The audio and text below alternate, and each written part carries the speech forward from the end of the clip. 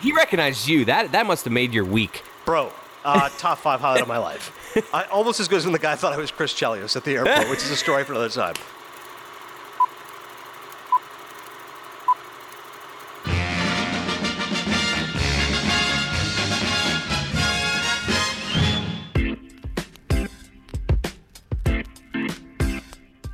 Worth is a powerful drama that engages with profound philosophical ideas while being rooted in recognizably human emotions. That's Robert Levin of Newsday. His thoughts on Worth, new film, the featured review here on Cinephile. Something new, something old, and a wild card. So the new film is Worth, currently on Netflix, starring Michael Keaton and Stanley Tucci. The old is Out of Africa, inspired by Claire Atkins, recent guest who went to Africa. I finally watched Out of Africa, also inspired by Dan Stanzik, who had said that I think there's only 2 films that he hasn't seen that won Best Picture in his lifetime. Well, I was 7 when Out of Africa came out, won Best Picture. Hadn't seen it yet, knocked that out. Also, The 40-Year-Old Virgin, because Cody and I were talking about great August comedies, and I was discussing it on Calgary Radio, and they said, hey, don't forget 40-Year-Old Virgin, also a great August comedy. All right, fine. Let's sneak that in there as well. And the wild card, that's right, Ryan Russillo. Yes. Podcaster, sportscaster, and also, continuing the theme of writers here, 6 authors in 3 months. Russillo, also a writer, left ESPN to go be a screenwriter in Hollywood. We'll get an update from how the screenwriting is going. Living in LA, living the good life. You're aware that he's a writer, right, Cody? I had no clue he left ESPN to pursue film writing. Like, that's awesome. Like, I secretly have a goal someday of writing a script. I've always been intrigued by writing scripts, so I'm always trying to think of movie ideas. I love the idea of Ryan Russillo trying to pivot and become a film writer. Yeah, so we'll talk to him about that journey. Also, the real reason I want to talk to him, I texted him, Fargo is one of our favorite movies. He and I both love it, and this is the 25th anniversary this year of Fargo. It came out in March. What the hell, we're in September, but it's, 25 and a half years. Came out in 96. We're now in 2021, so it'll work for our purposes. Russillo's still jacked, right? I assume he's still jacked. Still enormous, yeah. You'll see him shortly via Zoom, at least for your purposes. Yeah. You'll see he's still enormous. Fits in well there, I think, in Los Angeles. Another thing, too, I blasted Cody before about the fact he's not nearly as responsive as Dan Stanzik on email. He's not the cinephile that Joe Engelbrecht is. Like, Joe loves early De Palma, Miyazaki. Mm-hmm. But one thing I'd say, Chris Cody has an A+. He's better than anyone I've worked with. Podcast titles. Like, if you saw the title last week, Working Blue with Adnan Virk, I fell off my chair. I was laughing so hard. I said, that is how you sell this episode. And then my brother even texted and goes, what does that mean?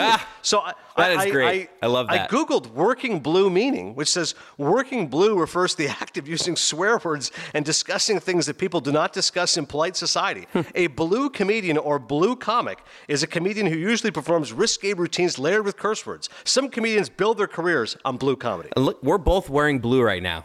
I just feel like that needed to be said. I don't know, like no one can see us. This is a podcast, but we're both wearing blue. I think what makes it so funny, why I enjoyed it so much, is the reference you use. Like, you could have said, you're a little more vulgar than I would have thought. No. Like, okay. But Working Blue, that's like Lenny. I just picture Lenny Bruce. And they're like, how is he? He works blue. Okay, well, be careful with Lenny Bruce here. It's all about clickbait. That's what we're doing around here. It was a fantastic heading. All right, let's get into Worth. Oh, first, actually, you're back from Disney. How was the trip? This was a little family vacation. How was Disney? Literally got back an hour ago. My feet are exhausted. I went to parks 4 days in a row. I mean, Disney's great. It's exhausting, though. It's one of those things that when you're arriving there, you're like, this is the best place on earth. And on the last day, you're like, I don't ever want to come back to this place ever again. It's an amazing juxtaposition that it creates over a 4-day period. Yeah, what you've seen with having a child is that whenever you're taking a family vacation, it's exhausting because you're just running around. There's no true vacation. There's no real rest. Unless, I guess, you went all-inclusive to a beach or something, then you're kind of sitting there watching her. But Disney, that's a lot of foot traffic. Oh, God, it was too much foot traffic, honestly. Like, just walking from my hotel room to the buses. I mean, Christ, Disney. Anyways, it was great, though. But in a nod to Ron Miguel, there was a lot of animals near you, right? Oh, yes. Giraffes? We stayed at the Animal Kingdom Lodge that had a savanna view. So literally on our back balcony, I was just staring at giraffes and zebras and this cattle. It looked like a bull, but it's something cattle, whatever. It was amazing. It's a hefty penny. I don't even know if that's a phrase for expensive, but it was worth it. It was really cool. Yeah, a hefty tab overall, but you're right. It's definitely expensive. But listen, a bull, it makes me think of Kingpin. We don't have any sheep. We don't have any cows. We do have a bull, though. Just disgusting scene. Speaking of great comedies, go check out Kingpin. Yes. All right, let's launch into Worth. On a somber note, Chris and I are recording this September 7th. We all know that 9/11 is currently approaching, one of the most horrific days ever in American history. And so there's a lot of reflection, particularly this year. It is the 20th anniversary.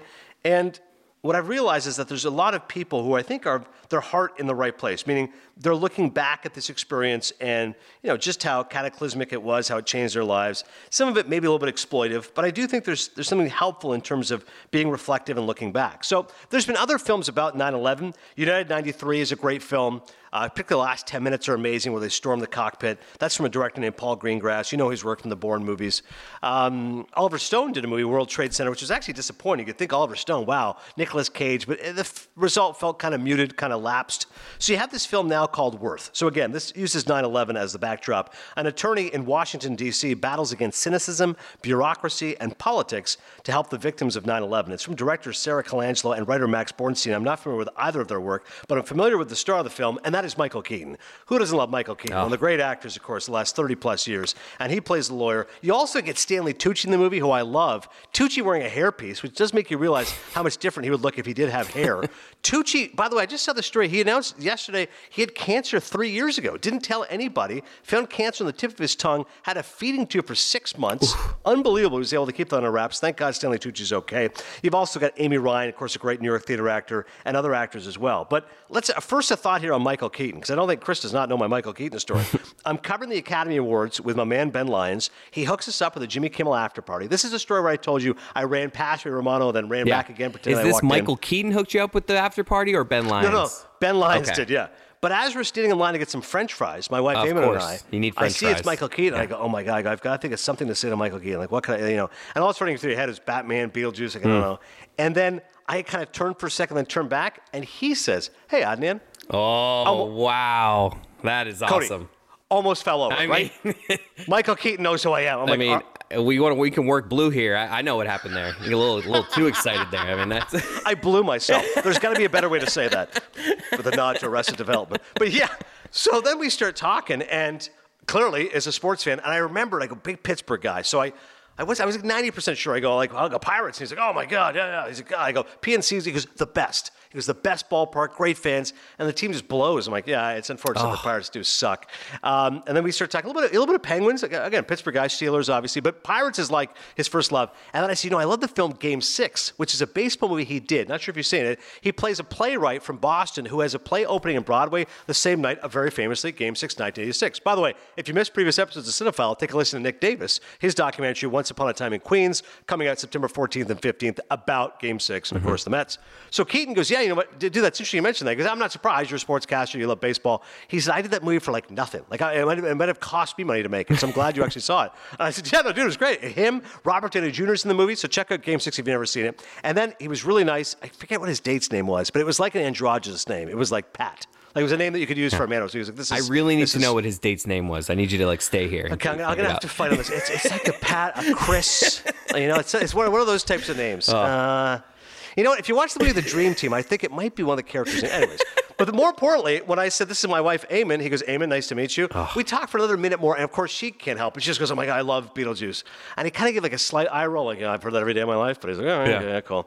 And at the end, I remember he was like, Adnan, great chatting. He's like, Eamon, good to meet you. I'm like, wow, got my name, got my wife's name. Wow. I'm like, dude, this guy's awesome. And afterwards, everyone kept telling me, like, why didn't you get his number? I go, are you kidding? We had a wonderful 2 to 3 minute conversation. I would have ruined it, Chris, by saying, I don't know. Can I get your PR? Can I get your PR information? I'd love to have you in my little podcast on ESPN. No, I wouldn't even have done it through the podcast. I would have just been like, let's be friends. Can I get your number?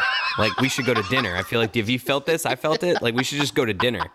And then at the end of the dinner, that's when you make the podcast play. Come on. Yeah, that put him in the. I mean, he recognized you. That must have made your week. Bro, top 5 highlight of my life. Almost as good as when the guy thought I was Chris Chelios at the airport, which is a story for another time. Anyways. That is just to say that I love Michael Keaton. He's been an amazing actor. It's interesting because if I say to you Michael Keaton, I think what pops up is, as I said, Batman, Beetlejuice. But then he had a great resurgence. Spotlight won Best Picture. He was the star of the film. Multiplicity is great, really funny comedy.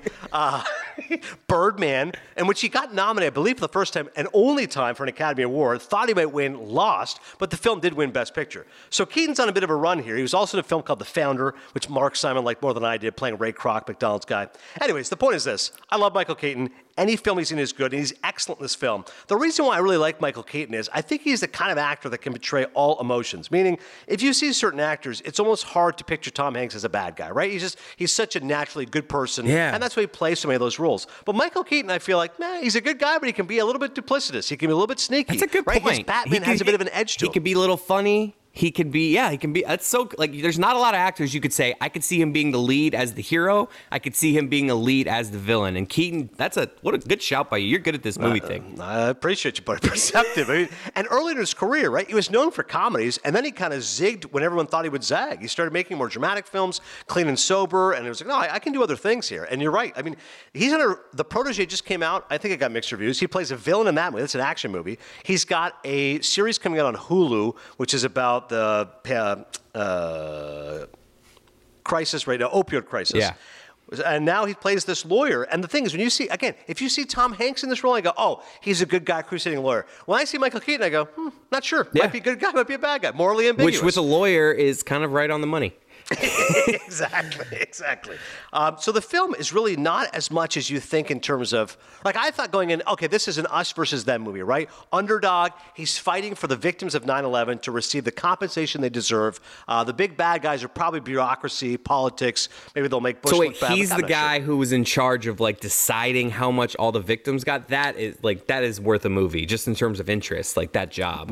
Nailed it. And that's why it's called worth, because how do you determine the worth of everyone's life? 3,000 victims. And I'm going to tell you, Chris Cody, hey, I know it was your spouse that died. We've done the calculations. She's worth this much money. Like, right? What a jaw-dropping assignment. Yes. And he willingly wants to do it. He's like, no, this is what my job is. Like, I can do it. And they have one scene where he's addressing some of the victims of families. And I'm like, talk about an impossible spot. You're trying to address these people. Hey, I'm so sorry for your loss. By the way, here's the check that we're going to cut on behalf of the federal government. A lot less than you might expect it or something, like, right? Because a lot of times I'm sure they're disappointed with it. Yeah.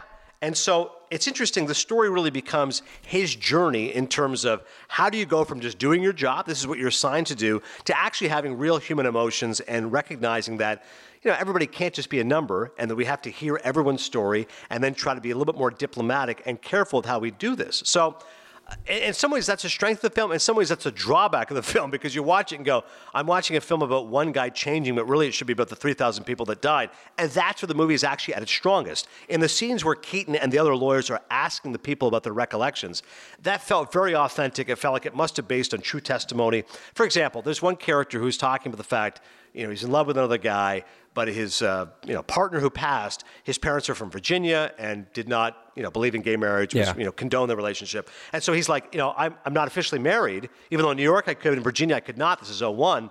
I'm not going to get any settlement. And like, it's not even the money. It's more offensive to me that this guy's the love of my life. He called me as everything was falling apart, and I couldn't even speak to him about it. Yeah, that's... The real crux of the story, and this is a bit of a spoiler alert, so go ahead and flip it, Dallin Cuff, if you want to listen to something else, because this is probably interesting. There's a widow in the film, and you think you know her story. She goes to see Keaton, and she's like, all right, I've got my couple daughters here. I want you to tell you about my husband. He's a wonderful guy, etc. And then Keaton gets a call from someone who's like, hey, that guy, he's not only responsible for the 2 kids, he also had a secret marriage, and he had 2 kids with his mistress. Keaton's like, what? No. And he's like, yeah, so I got documents, I've got proof of this, So imagine that now, Cody. Oof. Imagine Keaton's got to go to the widow and say, hey, not only is this amount we're giving... Do you have to split this with her? Like, oh my God, that is just... Right. There's actually 2 kids that you're not aware of that your husband actually fathered with his mistress that you may not have been aware of. Geez. So I actually found that was where the story was very fascinating, because again, you're trying to calculate human life. I mentioned the great Stanley Tucci. You're wondering, hey, what's Tucci's character? He shows up in that scene where Keaton is being browbeaten by everybody. It's so well done. Tucci is the guy who actually quells the uprising and says, hey, listen, this man has been given a job here to tell us what's happening. I'd like to hear him out. At the end, at the meeting, Tucci's handing out pamphlets and such. Keaton walks over and goes, hey, man, thanks again for sticking up for me there. I appreciate that. He's like, he introduces himself. He goes, you'll find that I'm one of your harshest critics. Keaton's like, really? He's like, yes, I'm handing out pamphlets actually as to why this is a complete farce, and I encourage you to come to our meeting next week. And Keaton's like, Oh, my okay, God. good to meet you. So Tucci's really interesting because his character is a widower, and he obviously has a different perspective. And his whole thing, again, is what is the cost of human life? How are you determining what people are worth? At least hear us out, hear our grief, hear our suffering. So I liked Worth. I'm giving it 3 Maple Leafs. As I said, I think when it focuses a little too much on Keaton's journey, I'm not as interested. When it focused on the victims, I thought it was powerful. See it for Keaton, see it for Tucci, and see it for the storyline. I thought it was an excellent film.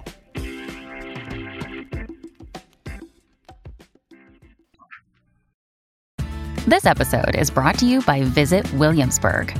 In Williamsburg, Virginia, there's never too much of a good thing. Whether you're a foodie, a golfer, a history buff, a shopaholic, an outdoor enthusiast, or a thrill seeker, you'll find what you came for here and more. So ask yourself, what is it you want? Discover Williamsburg and plan your trip at visitwilliamsburg.com. Hey, it's Kaylee Cuoco for Priceline. Ready to go to your happy place for a happy price? Well, why didn't you say so? Just download the Priceline app right now and save up to 60% on hotels. So whether it's Cousin Kevin's Kazoo Concert in Kansas City, go Kevin, or Becky's Bachelorette Bash in Bermuda, you never have to miss a trip ever again. So download the Priceline app today. Your savings are waiting. Go to your happy place for a happy price. Go to your happy price, Priceline. Another day is here, and you're ready for it. What to wear? Check. Breakfast, lunch, and dinner? Check. Planning for what's next and how to save for it? That's where Bank of America can help. For your financial to-dos, Bank of America has experts ready to help get you closer to your goals. Get started at one of our local financial centers or 24/7 in our mobile banking app. Find a location near you at bankofamerica.com/talktous. What would you like the power to do? Mobile banking requires downloading the app and is only available for select devices. Message and data rates may apply. Bank of America N.A., member FDIC.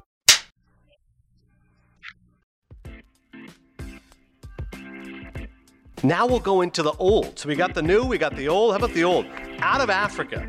Now, this is a tough sell, okay? I know our audience is thinking, hang on a second, it's a Friday night. You think I'm going to dial up a 2-hour, 41-minute movie about this huge melodrama involving Robert Redford and Meryl Streep? Well, that's what I tried to do. In 20th century colonial Kenya, a Danish baroness plantation owner has a passionate love affair with a free-spirited big game hunter, directed by Sidney Pollack, who won for not only directing but also producing. Cody, I'm telling you right now, I know you're making a real effort to try to watch some of these films. I'll tell you right now, don't watch this one, okay? Thank God. This one, Best Picture, and I'm watching it appalled. I understand it's of a different time and place. I understand I didn't see all the other films that came out in 1985. I'll tell you what the film does well. Cinematography is stunning. Beautiful score. I love the music. John Barry, I believe, did the score. Awesome. I mean, it's actually on AFI, American Film Institute, best scores of all time. I believe out of Africa, it might be top 10, top 15. It is stirring.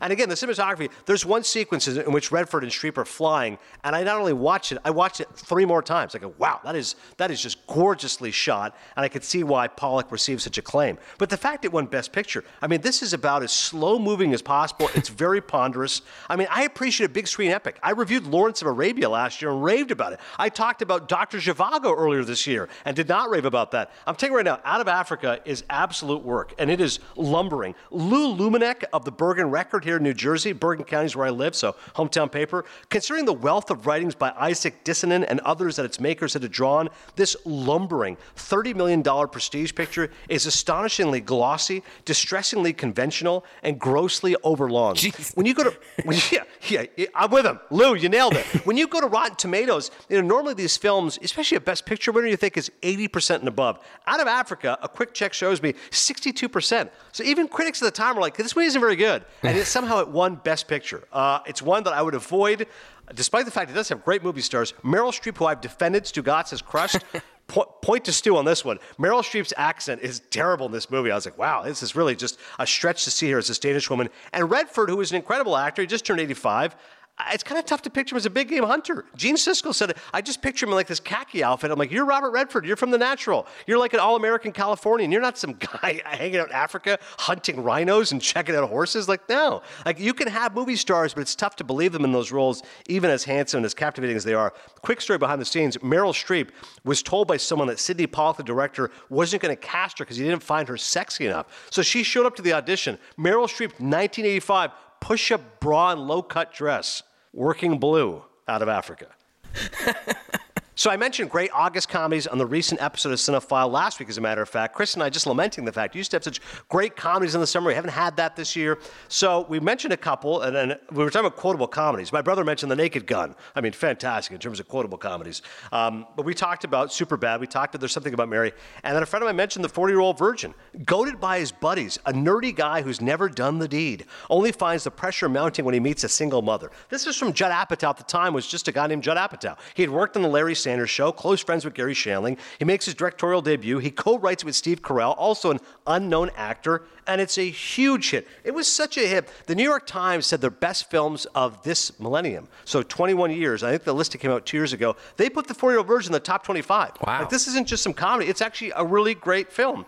Richard Probst said Carell co-wrote the script with director Judd Apatow. You can feel the respect and affection for the characters. I think that's the key. It's not just a bunch of really talented actors who are funny trading one-liners. It's a genuine story. It's about a guy who's a nerdy, sweet guy who's got Dungeons and Dragons characters. He's not sure what to do, and he's relatively nervous. And you've surrounded him with a wonderful cast. Carell's obviously perfectly cast, but you got Seth Rogen, you got Paul Rudd, Jane Lynch. I mean, that is, we talked about Superbad and that great cast. How about the cast of The 40-Year-Old Virgin? Yeah. It's the, I mean, we're 2 weeks in a row here. This is one of my favorite movies of all time. I'm going to come up with my top 10. I feel like I need to. I'm a producer of a movie podcast now. You can't produce a movie podcast without a top 10.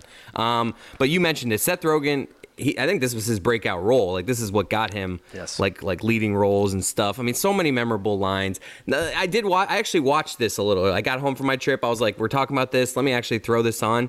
Yeah. You know, it needs to be said, in 2021, there are some jokes in this movie that might not work in, like, you know, objectifying women, homophobic jokes. Couple of gay jokes from every they go on a whole riff, Paul Rudd and Seth Rogen, of gay jokes. I read that was actually only supposed to be one line, and they just riffed, and it turned into a whole sequence. But stuff like that is a little uneasy. Is this the, you know how I know you're gay? You like Coldplay? Yeah, like they just go back and forth, like with 20 lines of, you know how I know you're gay? And then it's just, so it's, you know, taking advantage of drunk women. There's some stuff here. But I loved it, dude. It's one of my favorite movies ever. Seth Rogen, like you mentioned it, Paul Rudd, so funny. Like, as these ancillary characters, like, you actually like them, as opposed to just like these are idiot friends that are trying to get their friend laid. We're looking at one-liners. I hope you have a big back seat, because I'm going to put my bike in it. Like, that's an unbelievable. The scene where he's getting waxed, which Steve Carell actually got waxed. Kelly Clarkson! Yeah. Whoa, Kelly Clarkson. Yeah. Amazing. I mean, how about when Jane Lynch starts singing? Oh, my God. She's talking about being seduced, and she starts singing. I mean, that scene is incredible. Paul Rudd, I always say to my wife, love is a mysterious fig.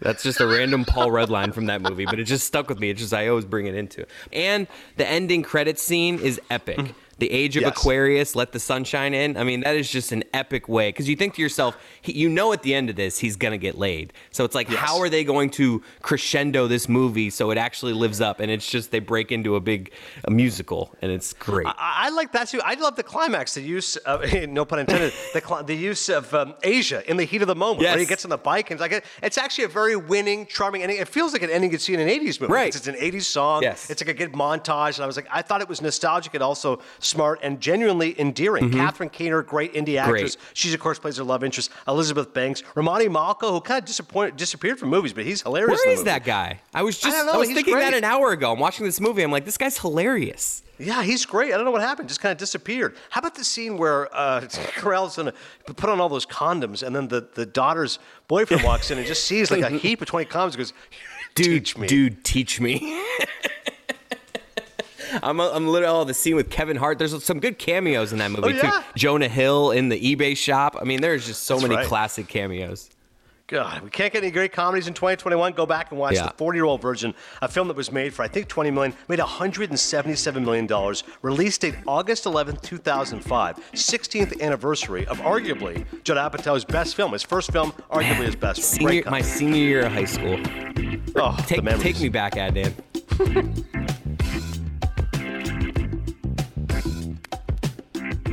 Adnan, I found a news story this week that made me as happy as any news story in entertainment news recently. It's something I think all celebrities should do at one point in their lives. Antonio Banderas has dyed his hair red. He's a redhead now. And it's just something like, if you said to me, what would Antonio Banderas look like as a redhead? I probably would have said not great, but I'm looking at this picture and he looks fantastic. Now, and now I want to throw this to you. What random other celebrity would you like to see become a redhead? Well, first of all, I'll just say, some people are actually scared of redheads. I believe there's an actual phobia if you Whoa. look it up. But I have no phobia of redheads. Lauren Gardner, my office mate, does a great job, MLB Network redhead. Pro-redhead, gingies as they call them. But you're right, Banderas, and I encourage everyone to, while you're listening to this podcast, if you're not driving, go Google and look it up. Actually looks surprisingly convincing as a redhead. Like some of these guys, when they have these rapid makeovers, you go, it's not going to work, right? John Travolta shaved his head, and he was like, well, I just want a different look. No, dude, you're wearing a hairpiece for years. Everyone knows that. Now you shave your head, you have a beard. Like, it's fine. You work with it. Steven Seagal, ponytail, brutal. Banderas is a redhead? This is something I can get behind. If you're famous out there, even if you're not famous and you don't have red hair, don't disregard it. Give it a whirl, because Antonio Banderas pulls it off. Gingerphobia, a fear of redheads. I have to live with that. I have to live with South Park saying I don't have a soul. I mean, it's hard to be a redhead out here. That's why we need more celebrities dyeing their hair red. Gingerism, prejudice against or maltreatment of people with red hair. Enough, all right? 5 That's health enough. risks of being a redhead. Often have fair skin, a trait known to increase skin cancer risk. I love how you gave your redhead bona fides. You're like producer, MLB Network, my podcast producer. I'm very pro redhead. We're taking all the downloads we can, okay? I'm not in the position of dismissing anybody. I am as tolerant of redheads as you can get. Are gingers attractive? How about that? How is there a search engine under are gingers attractive? At this time, there isn't any evidence to suggest that gingers are less likely to have those traits that are considered generically attractive, such as high cheekbones, symmetrical faces, and well-proportioned bodies. However, they are much more prone to having freckled skin. I'm guilty of that. I mean, my head is symmetrical, but it's just gigantic. So, I have the symmetrical thing going, but it's a gigantic head. No. Big head, big brain, and a well-proportioned body. Big brain? Debatable.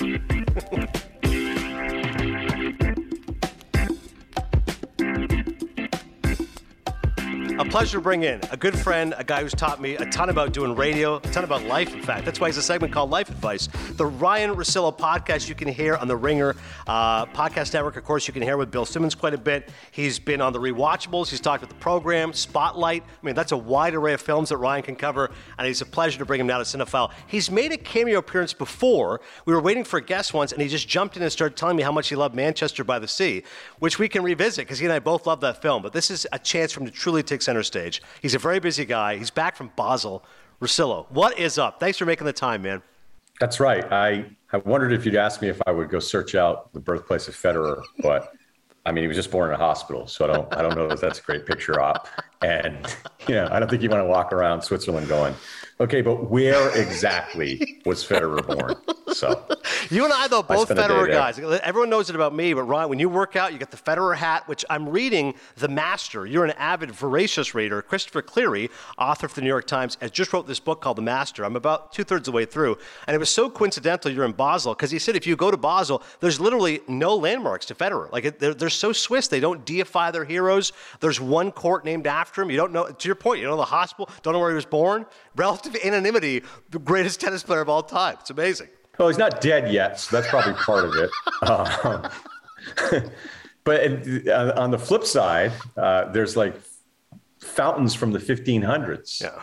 Seriously. And that's where people got their water source, and there's still a lot of active fountains. I didn't see a ton of people drinking out of them. And then there was a thing where there was like a bunch of kids swimming in one. And I thought, like, what an amazing picture of these Swiss kids in the middle of the day, middle of a hot day in Switzerland, taking a bath in a fountain. I went, you know what? You're by yourself. Don't take this picture, because the parent's going to see you and they're just going to be like, what's this guy's deal? So, I mean, whenever I'm traveling internationally, and more often than not, it's solo, it's always sort of an odd combination of people trying to figure out what my deal is. Is this guy with the military? Why is he in Greece? Why is he so jacked? So, why is he? Yeah, so there's a lot of questions that get asked. Yeah. As I mentioned off the top, for those who are not aware, and Chris Cody was not aware, you are a writer. Part of the reason that you left ESPN was to challenge yourself, to go in a different avenue, to explore screenwriting. And as we've talked about, you said, listen, I've had some success, made some inroads. Unfortunately, pandemic kind of hurt it as well. But podcast crushing it, that's going very well. So what can you tell us as far as the writing and where you're at right now? I don't think I ever would have thought I'd say this, but the writing has turned out to be the easiest part.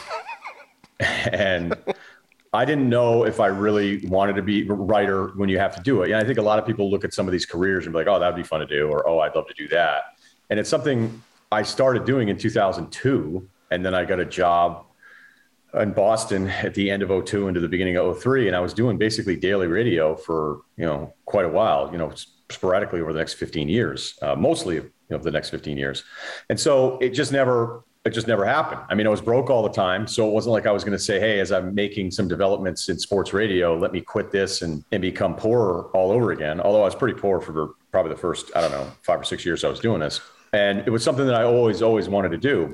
Or at least I thought I could do. And, you buy all the books. The real difference between wanting to do something and thinking you want to do something is when you actually read these books that you buy. Right. So you buy the Robert McKee story, you look at the Sid Field stuff, you start printing out other scripts, and you're like, you know what? I haven't opened that book in 2 years. And so maybe you're just kidding yourself. Maybe you just think it'd be cool to be a screenwriter, but you don't really want to put the time in.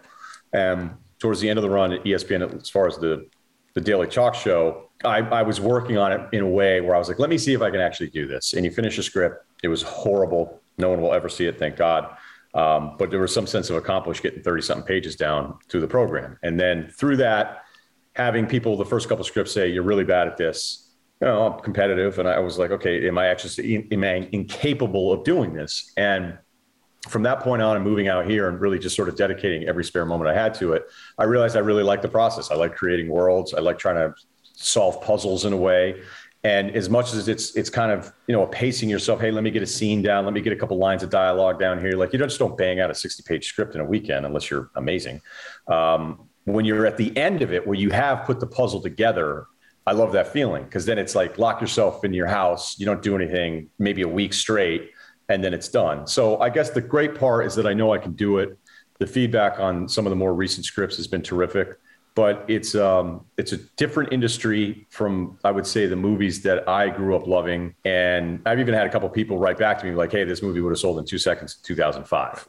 But that's not where we're at right now. So I don't want to make excuses for it. It will happen.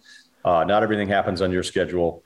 I know that, I was able to sell one thing, which felt kind of cool. But, it's a really hard thing to get into. And even with the success that I've had, it doesn't guarantee you anything with this. But I like the actual creative process of it. I know I can do it. So that feels like a pretty significant hurdle to pass. It's just a matter of putting something together that somebody wants to not only buy, but make. I mean, that's what you realize. Hey, I finished a script. Okay, cool. Hey, somebody wants to buy this. Oh my God. Oh, now I'm partnered with this person. This is incredible. Like, I've actually been partnered with some pretty big names and some stuff. And then, you get right to the point and everybody kind of jokes like, man, once you're in Hollywood, you can't believe anything ever gets made. So, look, sports is the same way. A lot of adversity, a lot of people telling you can't do anything. Hey, the odds are against you. Never it's going to work. So I think that's at least prepped me for this next part of the career, which, will happen.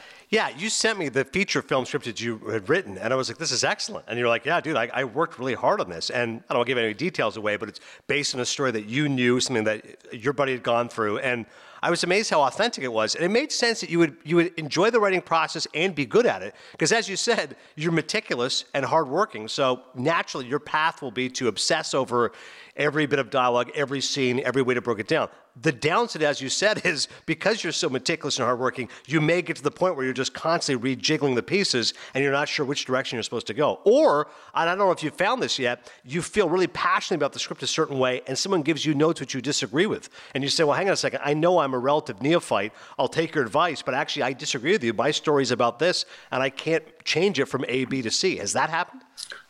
Yeah, I mean, the script that you're talking about, and I'll be vague about it because it's a true story, and I researched it for like a year and did interviews, and I actually enjoyed it. Like, I think there's a lot of us that'll go, wait, I'm on a plane and I'm flying to some part of the country to sit down with these people to interview them about this thing that happened, and then I'm going to turn it into something. Like, are you really going to do this, or did you just bring some legal pads? Are you really going to do this? I just thought the story was so fascinating, but basically. This couple meets through really strange circumstances, and then through that, the wife kidnaps the child and then brings it to a foreign country, and then the father has to go back and get the kid. And it's an incredible story. But I wrote it the way I saw the story, and you're right. Like, to say, who am I to say, no, this is the way it has to be done? But like, I had a pretty high level producer read it and go, this is an amazing story. And I think the most important thing too, if you're creative, kind of the rules, like you can come up with something and somebody be like, well, where's the IP? Yeah. You know, what's this based on? It's like, well, no, I wrote this. It's like, no, it needs to be based on a book from the 1800s. You're like, a book no one's ever heard of in 200 years. It needs to be based on that. So that can be challenging at times when you're just creating, because I was creating things out of thin air and some of the first dramas that I was writing for television. So I was like, all right, well, let me try this. There's this true story that I know about. I'll research the hell out of it. I'll write it a certain way. And what I did with it was I told the truth. And I had somebody go, hey, great job, really interesting, you know, definitely an indie type film, but you've got to reverse the hero and villain role to this. And I went, well, I'm not doing that because that's just not what happened. And they were like, okay, good luck. Ron, it's not a documentary. They were trying to make a movie. I don't care what happened. We're trying to sell the thing, right? In that script writing process, what's the most satisfying feeling? Is it like writing a joke that you think just nails? What is the best feeling you get when you're writing? I can't use the names, but I would say, you know, it's a very revealing thing to show somebody you're writing. All right. And I have a friend, you know, who was the first guy. Like, I actually have a few friends that have been successful writers for 2+ decades. And the first guy is a comedy writer. He's an incredible guy, you know, awesome background, just a stud all the way around. I met him when I was a teenager. Right. And, you know, he goes out to LA, he starts reading scripts. He's like, hey, I can do this. And he starts writing scripts. And so I was, you know, bugging him about it because he knew I was interested, but I wasn't doing anything. And I said, can I send you some stuff? And he goes, no, you can't. He goes, because it's going to suck. And I'm going to have to tell you it sucks. And it's going to change our relationship. Now, the thing is, maybe then it would have bummed me out enough. But after you do stuff in the public spotlight for this long, I'm told I'm a dick every single day of my life. So I think I've built up a bit of a callus to all of it. So I've had a couple people that have done really big stuff recently. And, you know, there's a script that I finished a couple of months ago, and you send it off and you think it's pretty good. To have somebody who you really respect that has stuff on TV or HBO and go, hey, if I didn't know you, I would go, this is a show and somebody should make this at some point. That's happened a couple of times this year, and it's just a great feeling. It motivates you to keep going. It's like the first time Tirico called me in a commercial break when I was filling in. I wasn't even with Van Pelt yet. And I get to commercial. The producer's like, hey, Tirico just called the hotline for your cell phone number. And I'm like, oh shit, what did I say? And Tirico said, hey, I've been listening to you now on the weekends for a year or so. He goes, keep doing exactly what you're doing. You are going to be great at this. And it changed the way I felt about myself. And so I've recently had that experience on the writing front. It's a cool feeling. That's awesome. What about when Dave Roberts called you? Was it a similar message he was conveying? Hey, look, you want to talk honest? I like Dave Roberts. As one of our former bosses at ESPN and is in charge of a lot of stuff. Dave and I had a few disagreements, and he would let you know how you felt about something. But the reason I love Dave is I could be like, okay. And a couple times I'd agree with him. A couple times I'd disagree with him, but I knew we were cool. I knew we could talk to each other the way we needed to talk to each other to get the message across, where I would say there's other times, and this is not specific to ESPN, that I used to kind of joke about like, hey, is the goal here to give me bad news later so I'm more pissed off? Because like you could just tell me what's not going to work out instead of bullshitting me for 6 months. But I think it's like, hey, can we make Ryan even more mad if we wait? Be like, yeah, let's do that. Yeah, let's do it that way. So Dave Roberts was right in your face and honest about stuff, but I'd rather have that than somebody that's not going to tell me the truth. 100%. I remember there was one time where Skip Bayless got all worked up about some bullshit again, and he thought that I had said something about him during the radio show, and I hadn't even said anything about him either time. I say stuff about him now because I don't like him. But PR got involved, and like the hotlines are flying off, and then I'm in a commercial break, and somebody comes running in and be like, what did you just say about Skip Bayless? I'm like, whoa, what are you talking about? And I'm like racking a brain, be like, I don't know, I just did 2 hours of radio. I haven't even mentioned once. Like, what? And it's like PR just called, they're freaking out. And it was obviously because he got mad about something that wasn't even accurate and then like told on me. And then I had to be yelled at. And I'm just like, wait, what? Like, what are you? I'm like, hey, I got an hour. We can talk about it at 4. There you go. I love the passion. Let's dive into one of our favorite movies, Fargo, 25th anniversary. I almost think it's kind of like with sports trivia. Like, it's easy to get the easy questions, but when you can go deep on a movie, that's when you know you're really passionate about it. And what I'm referring to is, I once said to you how much I love Fargo, and you said I love it too, and you followed up by saying, we've never done this before. And I already started cracking up because then you said, I can get you $100 knocked off that True Code, which you've got to be a really big Fargo fan to get that reference right away. And then in a commercial break, you said to me once again, honestly, dude, Godfather 2 is my favorite serious movie, like drama. He goes, but Fargo is as good as it gets for a comedy. Let's start there. Why is Fargo a movie that you love as much as I do? Yeah, it's probably my favorite. You know, you feel like you always have to kind of say Godfather 2, and there's other movies in the conversation. You know how much, like Bottle Rocket was my favorite Wes Anderson movie, but I think Rushmore is the perfect movie. You know, I don't need to go over the list. I was actually thinking about this in preparation for today, but that's going to get us distracted. I love most of what the Coen brothers do, but for this movie, and I watched it again last night, and this is actually a good transition into what we were talking about a little bit earlier, is you start to understand some of the rules of writing. Because there was some stuff I was doing, it was like, hey, this is stupid. You're page 60 here. Like, this has to be page 30, dude. And I'm like, well, and they're like, no, this needs to be page. It's a 3-act structure for a reason. Okay. Right. Like, okay, fair. You are 5 minutes into the movie, and you got Buscemi asking William H. Macy, like, wait, we're kidnapping your wife and you're paying the ransom? I mean, do you know how beautiful a start of a script that is? That there's no fucking around whatsoever. And it's actually, those first minutes are beautiful. First of all, it's based on a true story, which was never true. Okay. I didn't know that for years. There's some... Wait, with that's everything. Confusing. Is it a true story or not? It is. There are two true crime things that happen kind of in the area. I don't know the timeline prior to when the movie was released, but by the time the script was done, it wasn't even close. It wasn't even close to what happened. And there's a Charlie Rose interview where he asks, like, hey, this isn't a true story. And both the Coen brothers have these shit-eating grins where it's very clear they're not. So there's probably going to be some people listening to this for the first time not realizing that actually was never a true story. And again, I went years without even noticing it. And then you go to kind of that Revenant.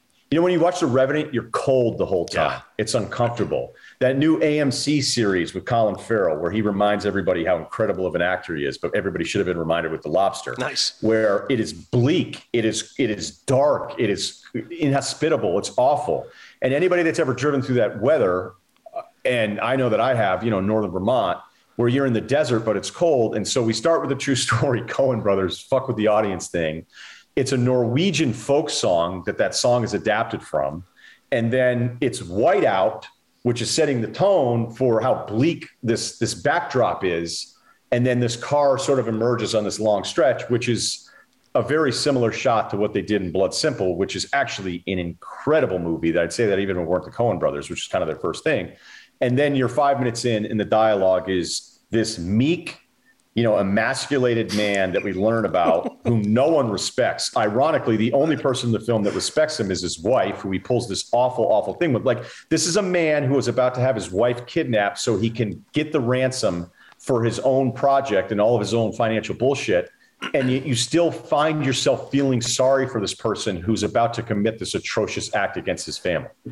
Yeah, there's so much to digest. It's so well said. The cinematography is amazing because, like you said, it's bleak, but it's haunting. That music is very poetic. I mean, that overhead shot of Macy walking in the snow, like you said, if you've ever experienced snow, you being in Vermont, being in Canada, you know what it's like to get that ice scraper and just in a frustration, throw the damn scraper because you just realize you're not making any progress. And he's so futile. And then he has to pick it up at hand. Like, that's where the Coen brothers separate themselves. Right. Is that it's like, now go pick it back up and scrape the rest of the windshield. And you're right there with them if anybody's ever had to do that. Yeah, and it's so gutsy because McDormand's excellent. Listen, it's a very unique character, pregnant police chief. I think I'm going to barf. She's smarter than them. She's more cunning. But it's real guts to put Macy in that movie because you're right. Meek is the word for it. He's so emasculated. He's a loser. He's the kind of guy that got stuffed into lockers and now he thinks he's smarter than everybody else. And he gets in his underwear, like he's in his boxer shorts trying to climb out the window. That's his last scene. I'll be right there, 1 second. Like, it's unreal. And they had the guts to go, no, this is going to be one of our main characters. He's going to be fantastic. It's the best work of William H. Macy's career. Yeah, I always hate the no on something where you'll submit something, and this is the rule for television, especially when we grew up. It's like, well, who am I rooting for? Right. It's like, okay, but you're not always rooting for him. Like, should you have been rooting for Tony Soprano? Like, you sort of were because you felt connected. But the guy, Tony Soprano's a piece of shit and an idiot. I mean, if you really break it down, all right?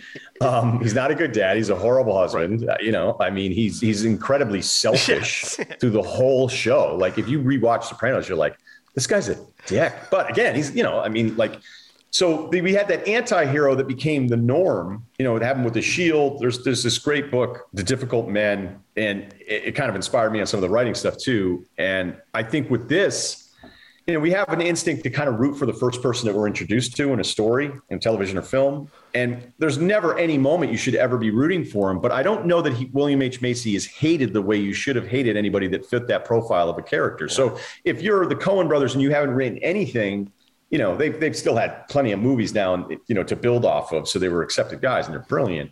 I wonder if somebody may have been like, wait, why am I like, what's, you know, Francis McDormand's the hero here, but this guy's so terrible, and he's kind of the first guy we meet. And that's why I think it's, you know, that's part of one of the many reasons why it's so good. The fact he's pretending his phone call when he's going to find out that his wife is kidnapped. It's such a great scene that you see his fake emotion.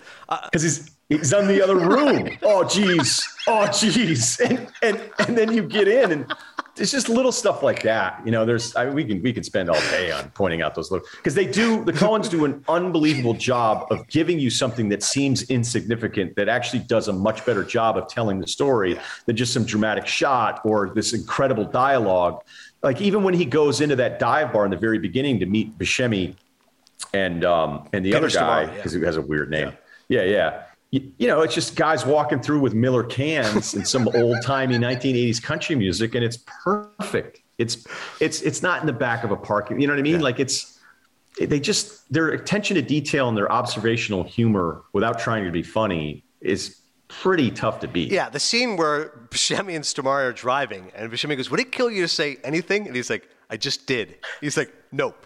I mean, that's a real fountain of conversation. I mean, that's a geyser. I mean, that's old school formula, right? One chatty guy, one quiet guy, one angry tall guy, one short ugly looking guy. But when the Coens do, it's different. They're banging hookers. They're watching Carson together. I mean, that relationship, again, that could be a throwaway, a couple of villains, and yet they still mine that for humor and make it unique. When Buscemi walks in, blood dripping, you should see the other guy. I mean, it's so perfectly written. Yeah, and you know, Buscemi, this is kind of a coming out party for a few different people. I think Frances McDormand, didn't she win the Academy Award for this too? Amazing. Right. Okay. William H. Macy, you know, again, these people have done stuff. I mean, Frances goes back to some of the earlier stuff. Blood Simple, brothers. Right. Blood Simple, which again is a must watch. And by the way, that book is Difficult Man. Brett Martin wrote it. I just want to make sure I got his name in there, because if you love any of that, you know, The Wire, Breaking Bad, Sopranos, The Shield, and kind of giving you the historical, and like, dude, The Wire chapter alone on what David Simon did fighting HBO to keep that show on television, because this was a new genre of stuff. But I still think that there's some, you know, it's not like, hey, let's base all these TV shows on this Fargo character. But, you know, the rules used to be so much stricter on who's the main guy, who are we rooting for. He always has to come through. And at every turn, William H. Macy's a piece of shit. But, you know, Buscemi, when he's at the hotel with the hooker the second time, he's a big hooker guy. And he goes, you get Jose Feliciano. Not so bad. And then she's playing along. They're having champagne, but then they're like little things where he's rude because he can't get his champagne filled. And it's like, you know, what are you, a dick? And then he goes to her. He's like, so you enjoy this line of work? You find it interesting? she's just looking at him like, you know, she was trying to play along with this guy who seems a little socially awkward. And then he's basically like, so, you know, you like being a hooker? You mentioned he's like trying to. It's so good. No, because you mentioned structure, and you think a scene doesn't make sense, and afterwards it does. And when the first time I saw it, I did not get the scene why the Asian guy from years ago is hitting up Frances McDormand, and I'm like, it's a funny scene, but I'm like, I don't understand why it's in the movie. He's like, I always liked you so much. Like, it was hysterical. But I didn't understand why it's in the movie, especially when he sits next to her. He goes, you mind if I sit here? She goes, no, how about you sit over there? And I said, no, just had to wait up to turn my head then. It's not easier, right? And then when I read afterwards, I go, no, the reason they put that in is that makes her distrust William H. Macy, that she goes back the second time because she finds out his story's bullshit, that he says his wife is dying of leukemia. That never happened.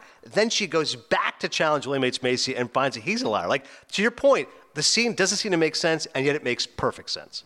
That's something, you know, that I've definitely noticed in when you're watching shows. You know, did you watch White Lotus? I haven't. No, I heard it was good. HBO show. Yeah. Okay. All right. Yeah. Really good. You know, there's something that very simple that happens, and you're like, oh, what's that for? Now, you know, I would say I watch things differently now too with everything that I've been trying to do. But I didn't get that scene. I didn't understand it.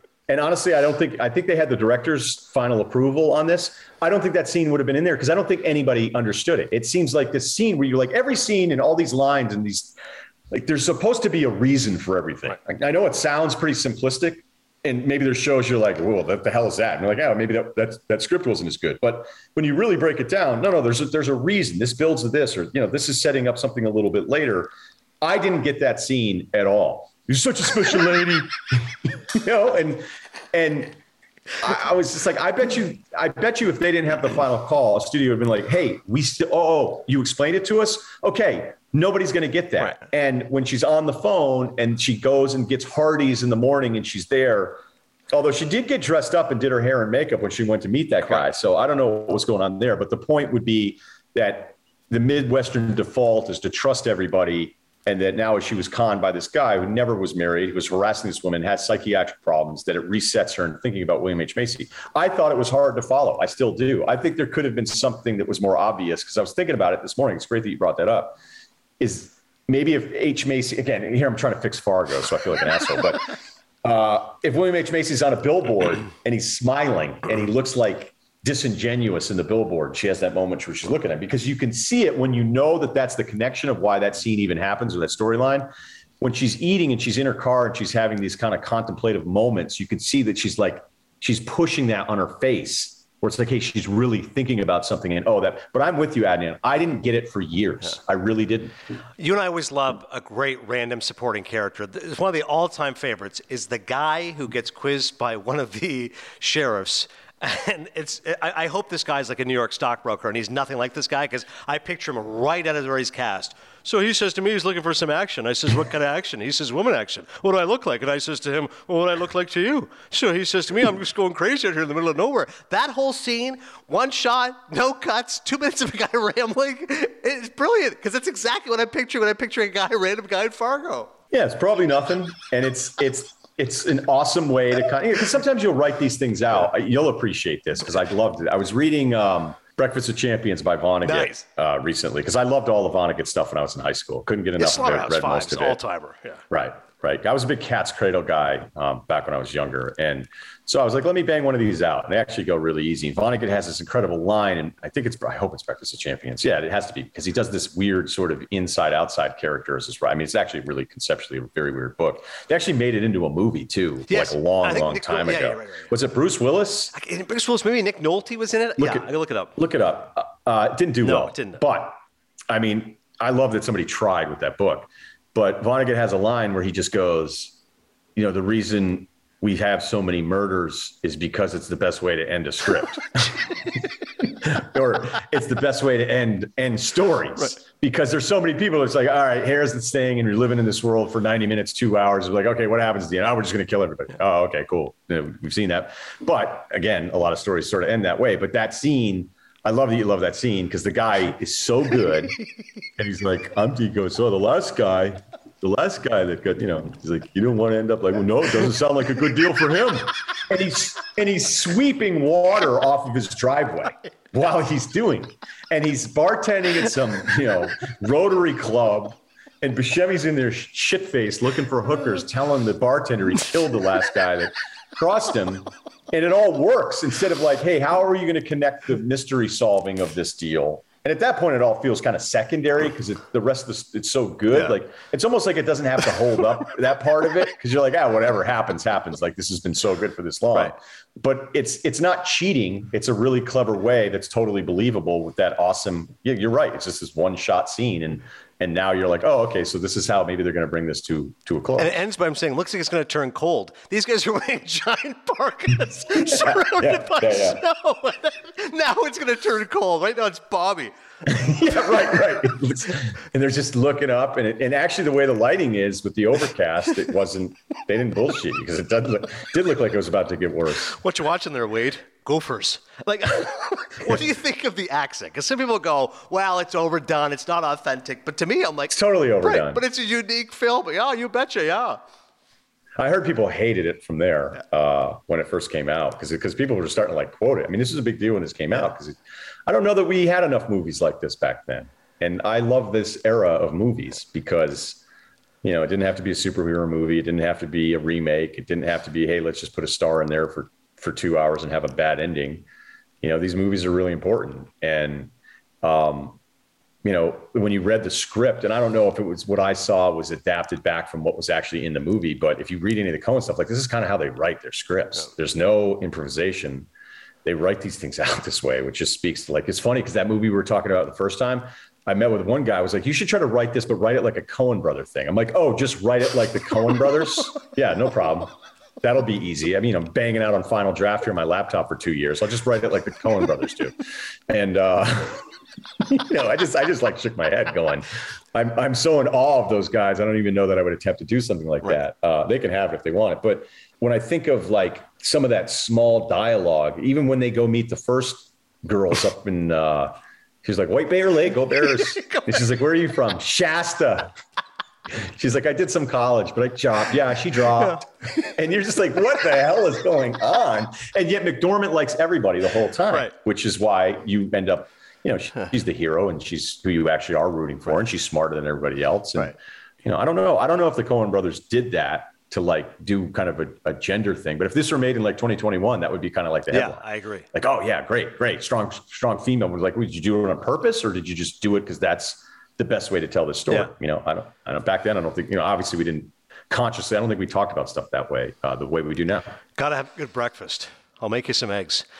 Gene Siskel once said, and he's watched like 20,000 movies in his life. He said, Fargo is in my top 10 all time because it's everything. He said it's a comedy, it's a drama, it's a thriller, it's a film noir, it's a horror film. He goes, it's like its own personal film festival. That's why it's one of the greatest films of all time. I have nothing to add to that because that's perfect.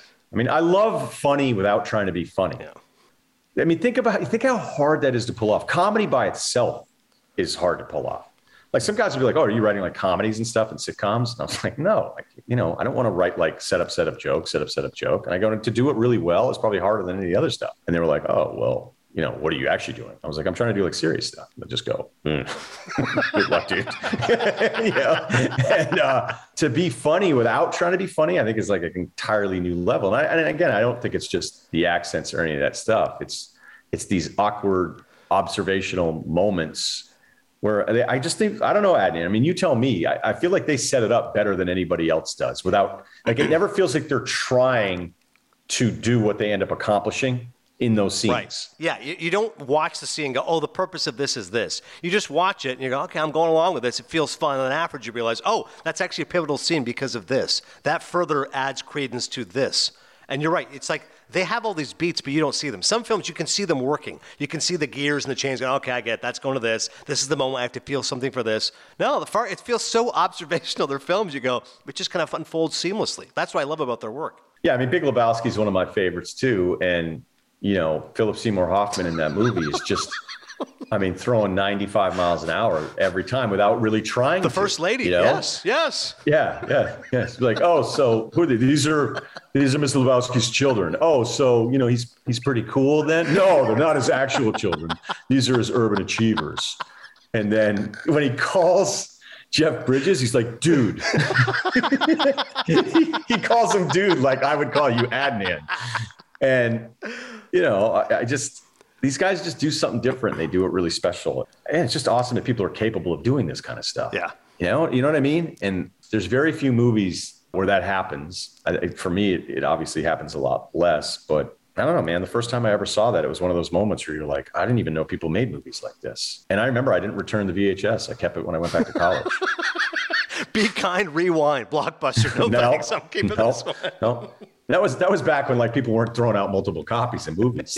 I worked at the store and it got lost. And so it wasn't like straight up, hey, I'm renting this and never returning it deal. But I was not great. I was not great on the return of that one. So apologies to Island Entertainment. We'll get the late fees in there at some point. This was a ton of fun. 25th anniversary of Fargo. If you've never seen it, hopefully Ryan and I have sold you on it. The Ryan Russillo podcast, available on the Ringer Podcast Network. You can also hear him with Bill Simmons, the BS podcast, and as I mentioned, on the Rewatchables time to time. This was great to catch up, man. I really appreciate it. I know you're saying goodbye, but I have to add this, because I know I can go forever here. Please. Did you know about the story about the Japanese woman that went there and committed suicide? Did you hear about any of this stuff? So there was the story evolved into two different versions of it. The first story was that this woman who was obsessed with the movie Fargo went to this part of the country and didn't speak any English and had a map. And she was at the police station where she got picked up because people were like, who is this woman just walking around? And she wasn't dressed like she was from there. Again, she didn't speak any English. And she kept saying Fargo, Fargo over and over again. And then she was found dead in the woods. So the first version of the story was that she was so obsessed with the movie, she thought it was real because at the beginning it said, hey, this is a real movie. She thought the money was actually buried somewhere and she had a map trying to find it. All right. So there was a movie made about that. But then it ended up actually not being true. It became this urban legend. And in fact, she was this Japanese woman that went to commit suicide. Oof. So there's all sorts of stuff about this movie that ends up being kind of crazy after the fact. And I don't know any movie, there's very few things that would have it's not at the appendix, the epilogue of like, no, actually there's this story for years. People thought this woman was so obsessed with Fargo that she went to go find the money. And it actually, even though there was a movie made about it, which I've never seen, there was a documentary then made about her that tried to prove that that wasn't true, which is, it's crazy. Yeah, it's always like the great films. There's always some weird subplots that go with it as well. No Gene, no money. How good is Wade? That's the final thought. How good is Wade? If you pictured a father-in-law who's a real pain in the ass, no Gene, no money. I would have had him kidnapped. That's where he screwed up. Oh, it was great. Thanks, Ryan.